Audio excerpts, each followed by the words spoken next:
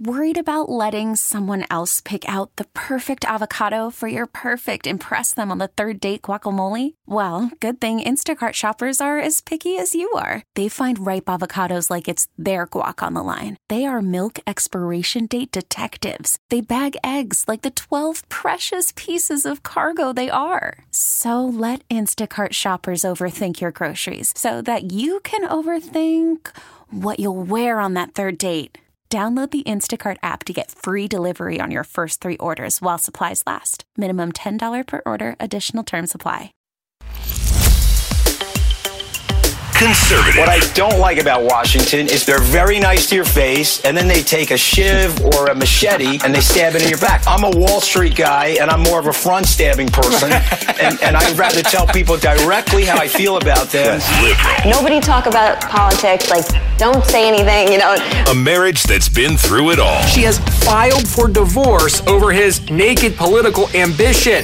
These are the views of a couple in love, a couple with children, a couple with differing opinions and perspectives, a couple that survived. He's kind of like an impetuous guy. In many ways, that's great. In some ways, it's tough when you're married. What leads them back to each other? Communication, conversation, and a realistic outlook on the world we live in. Your hosts, Anthony and Deirdre Scaramucci. This is Mooch and the Missus. Hi, everyone. We're back in studio this week. Last week, I was bedridden and couldn't make it in, so we're here. I'm all better, and I have my energy back, and I dragged the Mooch with me. Hi, Mooch. Well, you got some announcements here, babe. Why don't you tell people what we're doing here? Your first anniversary. Yeah, so believe it or not, I think, when was our official first podcast? I don't know. I think it was right after Labor Day last year. But this year, on the 17th of the month of September, we're having a party to celebrate our first anniversary of Mooch and the Missus. And we're busy getting some guests together, some surprise guests. And we're having it at our old haunt, the Hunt and Fish Club. I know you're going to bring some interesting and fun people, right? Of course. You're always good for that. I've got a whole list of fun people coming. Former Real Housewives in New Jersey. Right, former. Yeah. So now they're living their best lives. Yeah. So Kathy Wakil, how do you say her name? Wakili. That's an interesting last I'm very name. well versed in the Housewives now, by the way. Thanks to Deirdre. Oh, yeah. Well, you probably know more than I do at this point. And Jacqueline Larita. I remember her well. I think they were both on doing a New podcast Jersey. here at Intercom, so they're going to come and join in the festivities. And so live show, September 17th. Yeah. If anyone wants to come down to Hunt and Fish, come check us out. So, robots. What did that say? Robots. Oh my God. So, okay, so we have a guest in studio today, but unfortunately we made him wait for us. We were super late because we're helicopter parents, and we spent Nicholas James Scaramucci's first day of kindergarten with him in the classroom to meet the teacher and show him the classroom, talk about something that only goes on in 2019. Lawrence, did you do that for your son? Did you sit in the classroom with him in kindergarten? No. Right? You just kicked him out of the house, right? Sent him off to the bus. Right? Yeah, that's how it should be. I mean, it's unbelievable. But ladies and gentlemen, we have in studio one of the world's most renowned chemists, best-selling author, Lawrence Rocks, celebrating his 86th year, and you look fantastic. So I'm getting the whole diet. What are the antioxidants? How much red wine are you drinking? You're very kind. Yeah, you look amazing. But not only that, he's completely sharp as a tack. I hope I don't get enough sleep and I don't make any sense. But the fascinating thing about you, in addition to being friends with Rab Taub, who was on our podcast a few weeks ago, Lawrence has also written about baseball. And he has a son who's a baseball agent. And he's helped baseball players using advanced science to understand the mechanics of hitting, fielding, catching, and also statistics, I'm sure, are involved in that as well. But which is awesome. Baseball is one of our favorite sports. So right, Mooch? Yeah, totally. So your Moochie. mother was from Austria?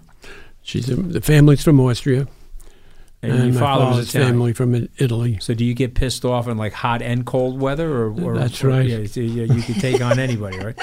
Austrian, Italian. I mean, that's pretty good combination. That is a great combination, actually. So did a doctoral thesis in German in the field of analytical chemistry, separating metal atoms in semi-aqueous solutions. Wait a second. So brilliant guy. You speak German, or someone helped you? Well, I did then, poorly, but I did it. It was the chemistry that worked.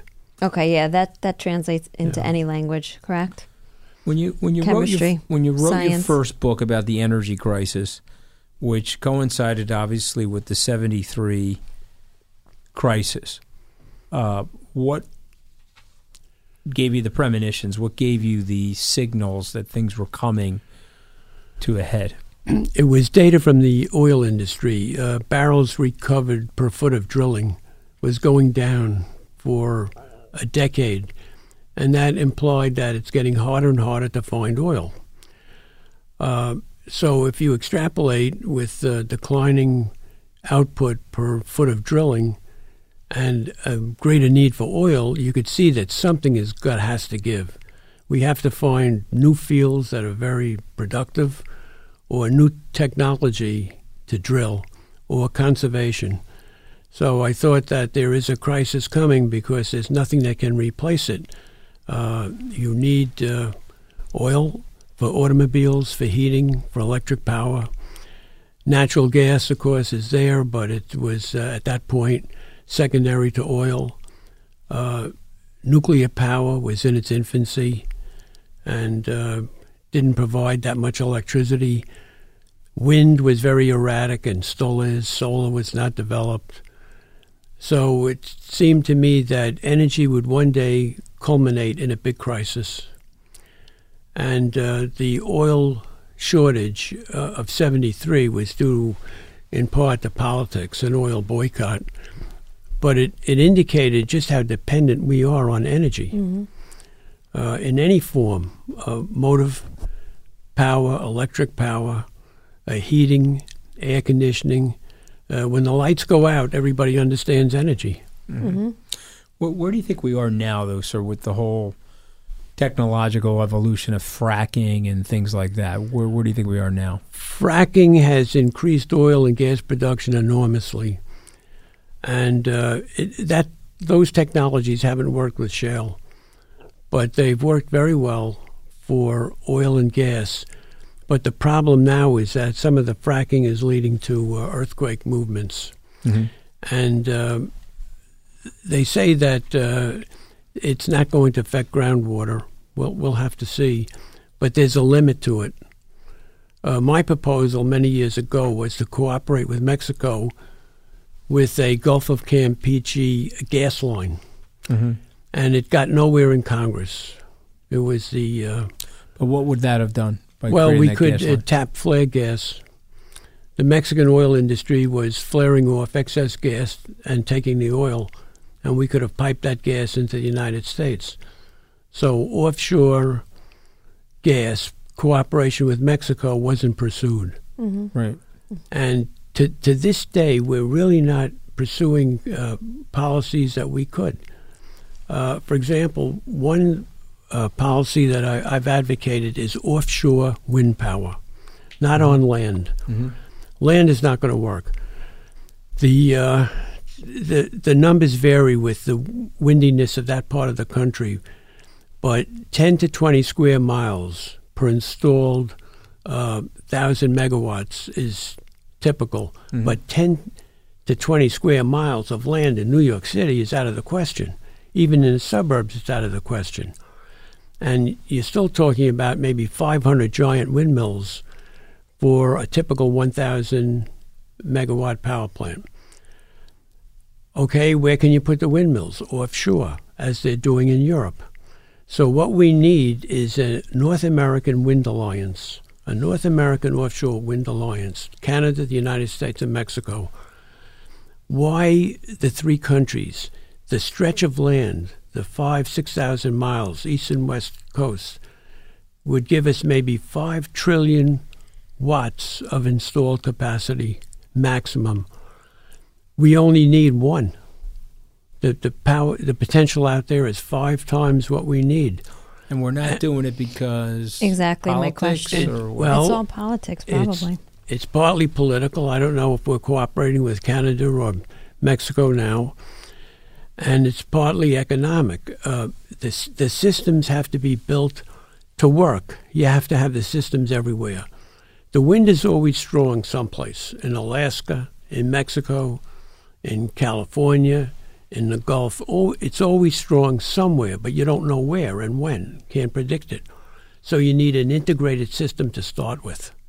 That's the problem. Mm-hmm. It's complicated. But you'd also cut down the carbon tremendously if you had that system set up, right? That would cut down carbon quite a bit. But here is a very tricky thing. What is the major cause for carbon dioxide and methane, the greenhouse gases? It's food. It's eating. It's agriculture. It's that whole food chain. It's not widely understood, but people, farm animals, farm equipment, and everything that goes into agriculture is more than 60% of the greenhouse effect. And a large part of that is due to animals. So let me. Can I just ask one question? Because I'm just curious. Because I'm looking, and so we have a lot of climate change deniers, and we have a lot of greenhouse effect deniers. Is it true or not true based on your scientific understanding of it? Because there's a lot of disinformation about it, and I'm not a scientist, and so it definitely feels to me like something's changing. And well, here's my feeling. What is your evaluation? We have to distinguish climate from weather. The geological record shows that climate has always been changing.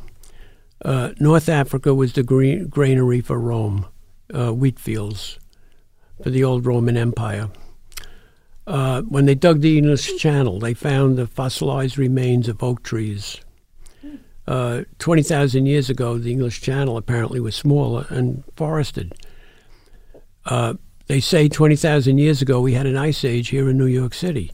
So climate has always been changing, but very slowly. The cycles could be 20,000 years, 100,000 years, whatever it is. The fossilized remains of oak trees in the petrified forest in our own Southwest. There are so many examples. So climate on Earth has always been changing. Hot Earth, cold Earth. The oil fields in Pennsylvania indicate that that part of the country was once marine, seawater, and warmer. So maybe continental drift, maybe just a hotter Earth. It's hard to tell. But the change is 300 million years ago. Mm-hmm. So now we're dealing with weather. And people don't see that. They say, well, the weather's always been erratic, therefore there's no climate change. They've confused weather with climate. Climate long range, weather immediate. But I think they're making a mistake because there are weather changes in cities. Atlanta has its own micro weather. Los Angeles has its own micro weather. New York City of the carbon emission? Because why? Due to carbon emissions and just the heat of the city, all the infrared light. So there's a city effect in New York, in Los Angeles, in Atlanta that everybody recognizes. So to say that mankind can't affect weather is it's not factually correct. We are affecting weather. And that lends itself to the supposition that we're probably affecting climate. Mm-hmm. Mm-hmm. So what I want to know is why, not that you have the answer to this, but I'm sure you've dealt with Congress and politicians before. So why is it that they're always opposed to science, in your opinion? Because it doesn't fit their narrative, or what is the deal? Well, I don't know if they're opposed to science. My understanding of the way government works from my work, it's now about 40 years ago, with Congress, with senators and representatives, is that most information they get comes from legislative assistants, which comes from lobbyists. Right. Who come from industry right. and other places, even the academic world in small part, but from everywhere. You have lobbyists educating legislative assistants who then educate the congressman or the senator, and that interacts with the executive branch of government, and it all interacts with local politics. Like corn alcohol is big in corn states. It's a disaster environmentally. To make corn alcohol takes more energy than you get out of it. It's not an energy source. It's an energy waster. It's supplementing fossil fuels. The inputs to agriculture to get alcohol from corn are greater than the energy you get when you burn the alcohol. Now, years ago, Vasily Leontief won a Nobel Prize in economics for input-output economics, 1973. So you can take Vasily's work and chart how much of fossil fuels go into agriculture. Like 30% of natural gas is reacted with steam to make the hydrogen, which is reacted with nitrogen to make ammonia, which is reacted with phosphates to make ammonium phosphate fertilizers for the farm. So if you tracked it all down, you would see that the amount of fossil fuels that go into, I call it food, agriculture, human beings, their farm animals, tractors, electricity on the farm, transportation, it's 60 to 70% of the problem. So how do you change that? What would we do to make something like that different? What can we do? I say that we should turn more toward plant food and plant-derived foods, not eliminate meat. I'm not one of those persons who is all or nothing. But the biggest contribution to carbon dioxide, and especially methane, and methane is worse than carbon dioxide, 20 to 1. The biggest contributor are the meats, the animals. So if we want something quick in a few decades, we should turn more toward plant matter and plant-derived foods, and even single-cell foods like yeast. See, in rich pasta, if you look at the label, you see taurine. Taurine is a yeast. So these yeasts are very nutritious, and alone they're not very appetizing, but they're a good supplement. They mix well with other foods, and they're a good supplement. So that's something that could be done quickly with a big impact. Okay. So interesting. I don't know. There's a problem between equilibrium and rate that you get to it. And I used to tell my classes, suppose you win lotto, 100 million. Then you flip over the card, and on the back it says $1 a year for the rest of your life. The equilibrium you're getting to and the rate you're getting there are two different matters. So there are plenty of policies that would save energy, but it might take 1,000 years. There are policies that you could do maybe next week, but wouldn't amount to much. Right. So I'm saying that the biggest challenge for us is to tackle agriculture. Now, some people will say, well, that brings up population. So, a very tricky question. It's obvious. And my quarrel with my other environmentalists, they probably don't think I'm an environmentalist, is how can you possibly exclude numbers of people in any computation of resource use, pollution production? How could that be? It makes no sense to me whatsoever. I don't know. Yeah, that doesn't make any sense. But what was that whole thing that you told me? I forgot when it was, but you studied it and you had this whole theory, or someone had a theory that we were going to run out of food. Yeah, well, we were talking about Thomas Malthus. Do you remember the philosopher, the economist in the early 1800s? He wrote a treatise about population growing exponentially, but our food, we were only able to grow linearly, a result of which we were going to run out of food. And I've always pointed out that to Deirdre and my kids that technology has a way of solving a lot of problems. we ended up now we have people dying more from obesity-related illnesses, and also from chemicals that they use for exactly pesticides and fertilizer. But also when you were talking about the energy crisis in '73. In '85, when I was in college, people talked about peak oil theory, meaning that we were going to run out of oil. But the new technologies, turns out we've been able to find more oil or Correct. extract more from the ground or from offshore facilities, et cetera. Correct. The barrels recovered per foot of drilling was proven incorrect because it was based upon a certain level of technology. But as you just said, horizontal drilling, fracking, that's increased barrels per foot of drilling enormously. Right. So we've staved that off. But it's just a finite amount of oil in the world. So I guess the question I have is, people are not going to stop their oil consumption. It's likely that people are not going to stop their agricultural production and meat consumption.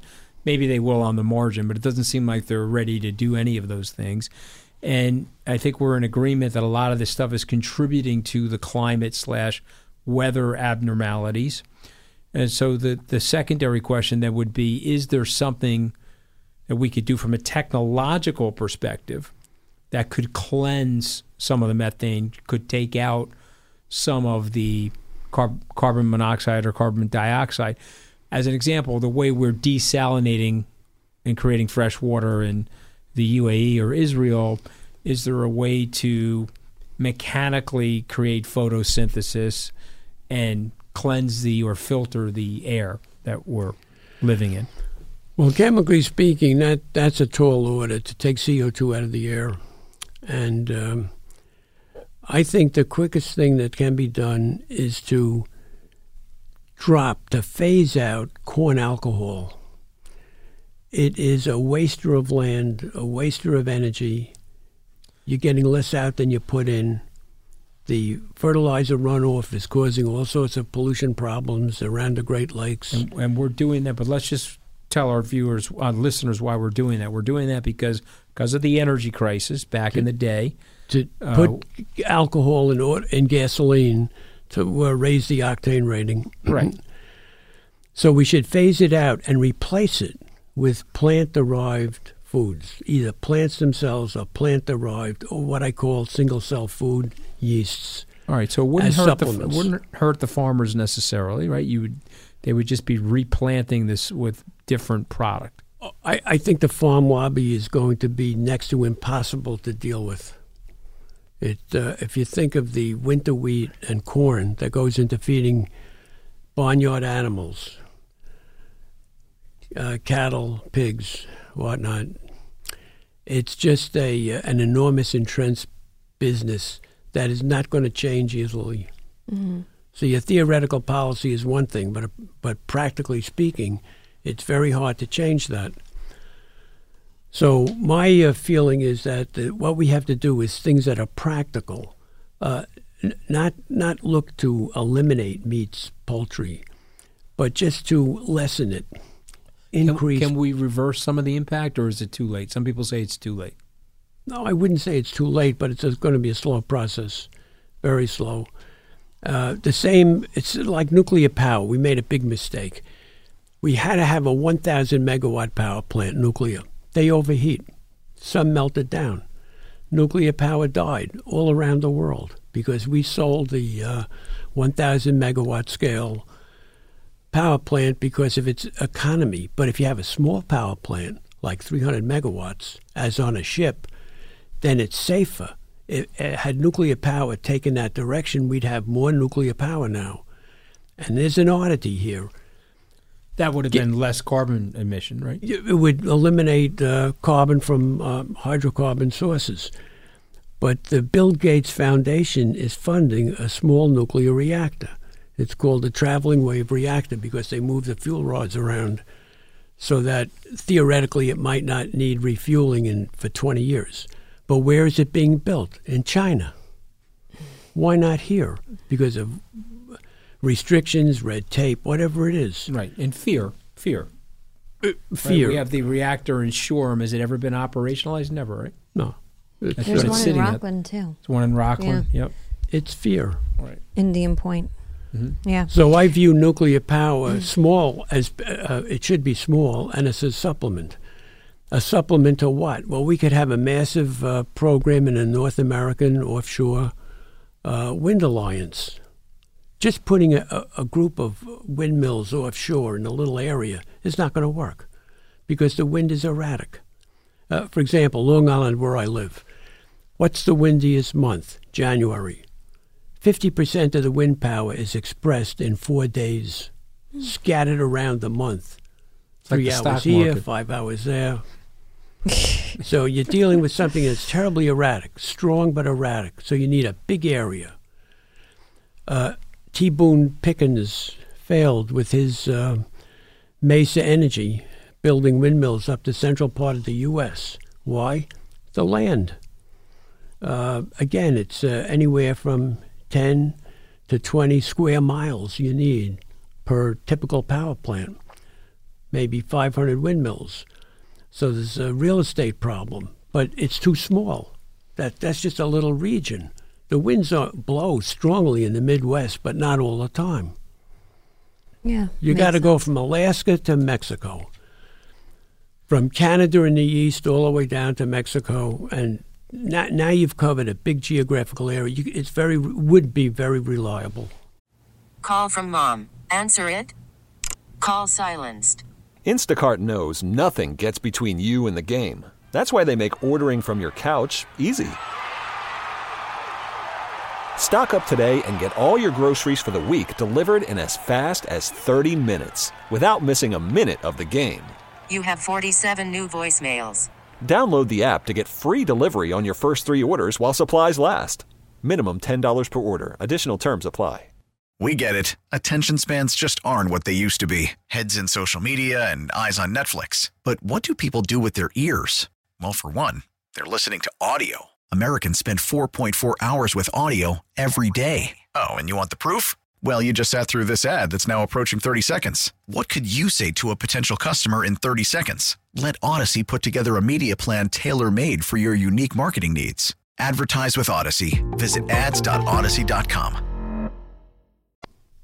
So I have a question, just switching the topic a little bit, but from someone who did absolutely terribly in chemistry, because my brain just doesn't work that way.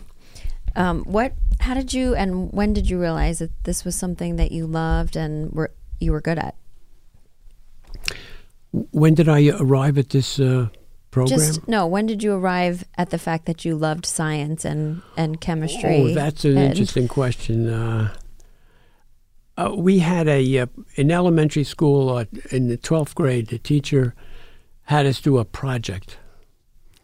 And my best friend was injecting ink into tulips to see how long it took them to die. So I'm thinking, I got to come up with a project here that's better than that. And I built a little telescope that saw one of the moons of Jupiter. Really? Yeah. So I was excited. I wanted astronomy. I think elementary school. But I like that question. I'm arguing that science is a method, not a subject. Anybody can do it. Everybody will do it. Some people think, you have to have an advanced degree. Nonsense. You have to work in a laboratory. Nonsense. Some of the best scientists had no start whatsoever. They started sweeping the floor in a chemical laboratory and came up with the rules of chemical electrolytic processes, Faraday's laws. So you could go down the list of scientists who've had very little formal training. In fact, it is a gift. It is something you're born with. I don't think I could ever build a telescope, no matter what happens. My wife knows the right chemistry to keep her hair flat in all different types of weather. So even though we have climate change, that hair is straight as an arrow, no matter what the hell's going on. So she probably has a PhD in chemistry. No, my hairdresser does. Well, but I mean, that's even involves chemistry, hair color, and straightening processes. But I think you have to be born with that gift. You obviously have a gift, and not all of us have it. So. Well, my conception is that for science, a person needs curiosity. Mm-hmm. Everybody has that. Then you need imagination, what experiment to do. Everybody has imagination. So everybody can do it. They don't fancy themselves as maybe being in science. But that's why I'm working with Paul O'Neill, the Cardinals shortstop. We're trying to show students, young people in elementary school and high school, that you can do little experiments on your own, and think about things. It's a method, not a subject. Mm-hmm. I mean, before there was chemistry, there was astronomy. There was science before the computer was invented. Of course. So, how did you meet Paul? Just for our listeners, how'd you meet him? I'm sorry. How'd you meet the Cardinal, the baseball player? I met Paul through Bert, my son, who is a sports agent, and Paul DeJong is his client. So I met him, and I found out he liked chemistry. And but you taught him some stuff, though, right? You've helped his game. How'd you help his game? I haven't helped his game at all. I don't know. Maybe he's being modest, I think. Yeah. The chemistry that I speak about. Well, let me Paul, ask a different question. How can stuff that you know in science relate to baseball? Let's say it that way. Here is a big problem for athletes: muscle versus tendons. Muscles you see in the mirror. Everybody's into muscle building, but they're not into tendon building. And the tendons deliver power. You take a bow, you stretch it, you release the string.